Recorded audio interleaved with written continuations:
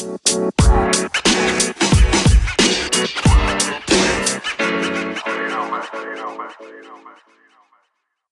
y'all, how y'all feeling?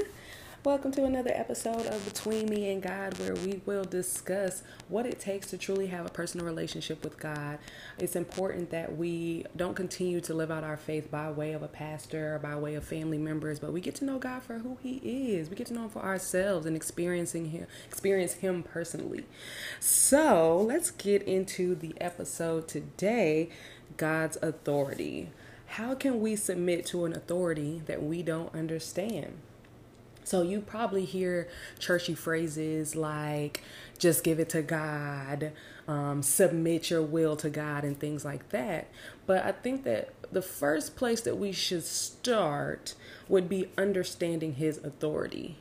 We have to understand how God operates. We have to understand His character in order to know what we're submitting to. In order to be aligned with what His will is for us, we'd have to understand His good and pleasing will, like the word says that He has. And so in understanding God, the first place that we will begin is that He is holy. And understanding that to be holy means to be set apart, without sin. He is without sin. He is set apart. If He is within us, then we are to be set apart as well. And we're talking about more than just our behavior, okay? We're talking about more than just us not sinning, because it's inevitable that we will sin, but it won't be counted against us when it comes to Judgment Day. But getting back to Him being holy, God is holy. So when we truly understand that God is holy, it helps us kind of understand what we know to be God when it comes to different blessings, or it comes to different successes that we have and things like that. Because I do think that it is confused. Like, good in general is not God. And I'll break it down kind of what I mean by that. An example being, we oftentimes credit things being God blessing us when the thing that we're referring to is not holy. And we forget that God is holy. So let's say we acquire a bunch of money from a family member who stole it. And we are able to reap the benefits of getting this stolen money. And then we say, oh, well, God has blessed me. God is good. Understanding in that situation that money isn't holy. So that blessing isn't from God. It's not a blessing in how we understand it. And so I think that hopefully that example makes sense to understand the difference between, things that are quote unquote good and things that are blessings from God. Because we have to understand that He is set apart. He is without sin. Okay. Now, the good news about God is He can take sin. He can take bad things and use them for our good. Okay. And so that's the good news in it all, but it's really just understanding. I think that confusion comes from us just not truly knowing who God is, and so everybody got to start somewhere. So I will get into that later, but just kind of breaking down some things, as I build up on how do we understand what God's authority is and how we submit to that. So we understand that holy, to be holy is to be set apart and be without sin. So now we go on to understand how God operates. So God operates in giving us choice. He's always been like that. So if you look in the word, the Israelites who continually messed up, they served consequences because they had a choice to serve Him and only Him being God. And they had a choice to serve other gods. And they had to serve their consequences. They had to do their time every time they would serve someone else. So this is how God operates. I'm sure you've heard the terms that God is a just God. God likes justice. And so oftentimes if you've ever spoken to someone who questions Christianity, like, oh, well, why would God allow bad things to happen and things like that? And why do bad things happen to good people and things like that? Overall, God likes justice, but we can't forget that. We can't acknowledge that God is a just God and then forget that He also gives us choice. You know what I mean? And so we like God and we like justice to the extent that it benefits us. But we don't like the idea of justice as, okay, if I don't give my life to Christ, I'll go to hell. We don't like that. That seems unreasonable. But when it comes to the justice that we seek in every other aspect of our lives, if someone does something bad, you want bad to happen to them. That is justice. You know what I mean? So in understanding the authority that we're submitting to, we have to understand that he is a God of justice. So there will be consequences to disobedience, but he also is a loving and compassionate father. So he doesn't always give us what we deserve. And he also rewards obedience. So in the same thing, he can give consequences to disobedience, and he also rewards obedience. But understanding how he operates, that's how we can begin to unravel and know what is this authority in which I'm submitting to. We have to see the good in what we're submitting to. If you only see him as a God that disciplines you, if you only see him as a disciplinarian, then you're not seeing all the love that he has to offer as well. So he's not just a God of discipline, because he has a lot of grace. He gives a lot of grace. You can probably attest to some grace that he done gave you right now. Probably doing something you ain't got no business. And he giving you grace. Every time you wake up in the morning and you know you ain't prayed before you went to bed, that's grace. To have breath in our bodies is receiving his grace. To have our basic needs met every day, that is us receiving his grace. And so we oftentimes just put him in too many little boxes, and we don't see the wholeness of him because we don't know him. So he's a disciplinarian, yes, but he's loving and kind and compassionate, and he's very patient. And then he also likes justice, and he operates in his own time as well. So we want to create, and there's so many narratives out there of us creating our own God, and that doesn't make sense because we are flawed. And so anything that we can make, why would we want to serve that? You know? So when we think about how God is holy, man isn't holy. So if we could just create our own God, then whatever God that we have created is not holy and is not set apart. But the one true God is. So he's worth submitting to because he's all of these things. So as I dig into the understanding of how God operates, I ask questions. Like this is where I begin a study. I begin a study with questions. If I'm trying to figure out, okay, God, how do you operate? How do I understand you as a father that disciplines? How do I understand you as a father that also tests our faith? How do I understand you as a father that rewards obedience? How do I understand that? And so I look up, how does God deal with disobedience in the Bible? Like I go to Google with it and I look at different commentary, and from there that will help to guide where I should go in the Bible. And I will see different stories, and we can't ignore the different ways that God fathers in the Bible.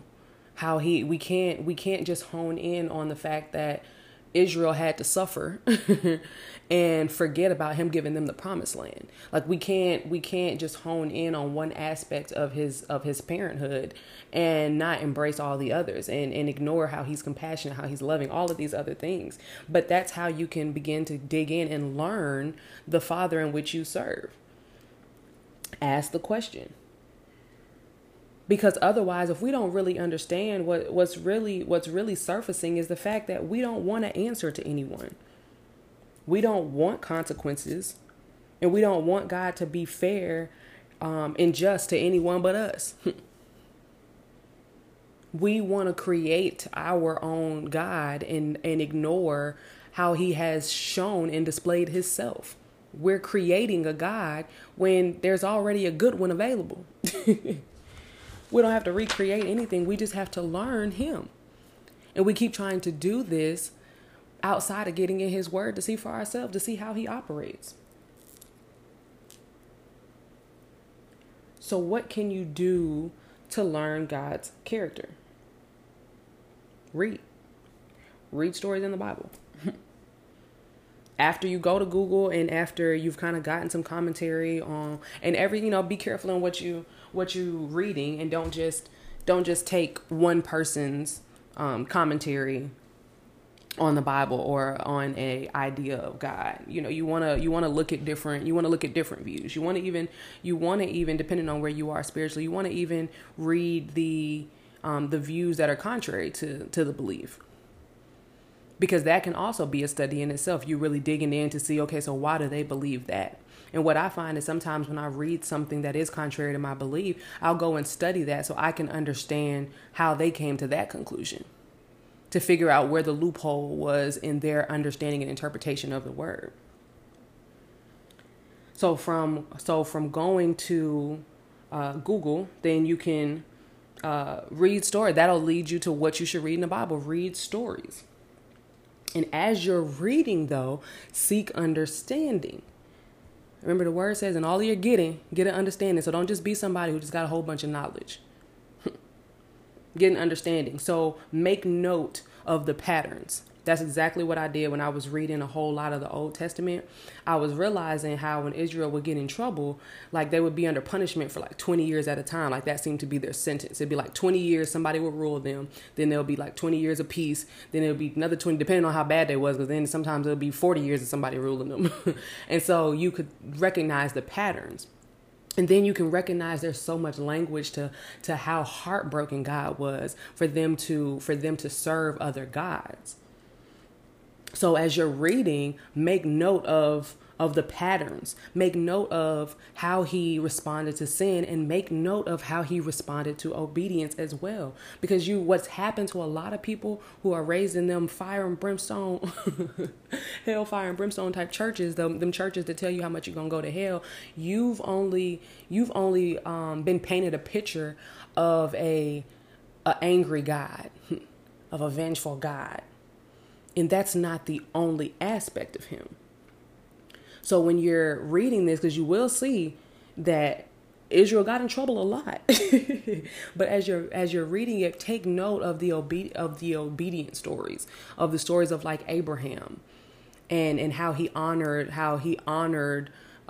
Abraham's bloodline. You know what I mean? So like, make sure that you're taking note of those things as well, because it's important to understand who our Father is. We don't call him Father just because it's a cool name to call him. It's a cool title to give him. He parents us. So there's discipline in serving him. There's reward. And there are teachable moments. So there are those trials. And so if you go through life not understanding that God will sometimes send us in the trial, everything that's bad happening to you isn't necessarily the devil. Sometimes it's God sending you into situations where he's allowing, because we also have to understand that the enemy doesn't have just free reign on your life. He still has to answer to God. It's what we fail to remember. So God will test us as well and send us into certain situations. But if you understand God's character and why he does what he does, you'll begin to really see why his authority is worth submitting to. Why is it worth it for me to submit and give my life to Christ? Right now, while you're straddling the fence, is because you don't really know much about him. You don't know the good in it. You're probably thinking, I just don't want to go to hell. And that's okay to think that. That's where a lot of us begin. Shoot, I'm good if I don't go to hell.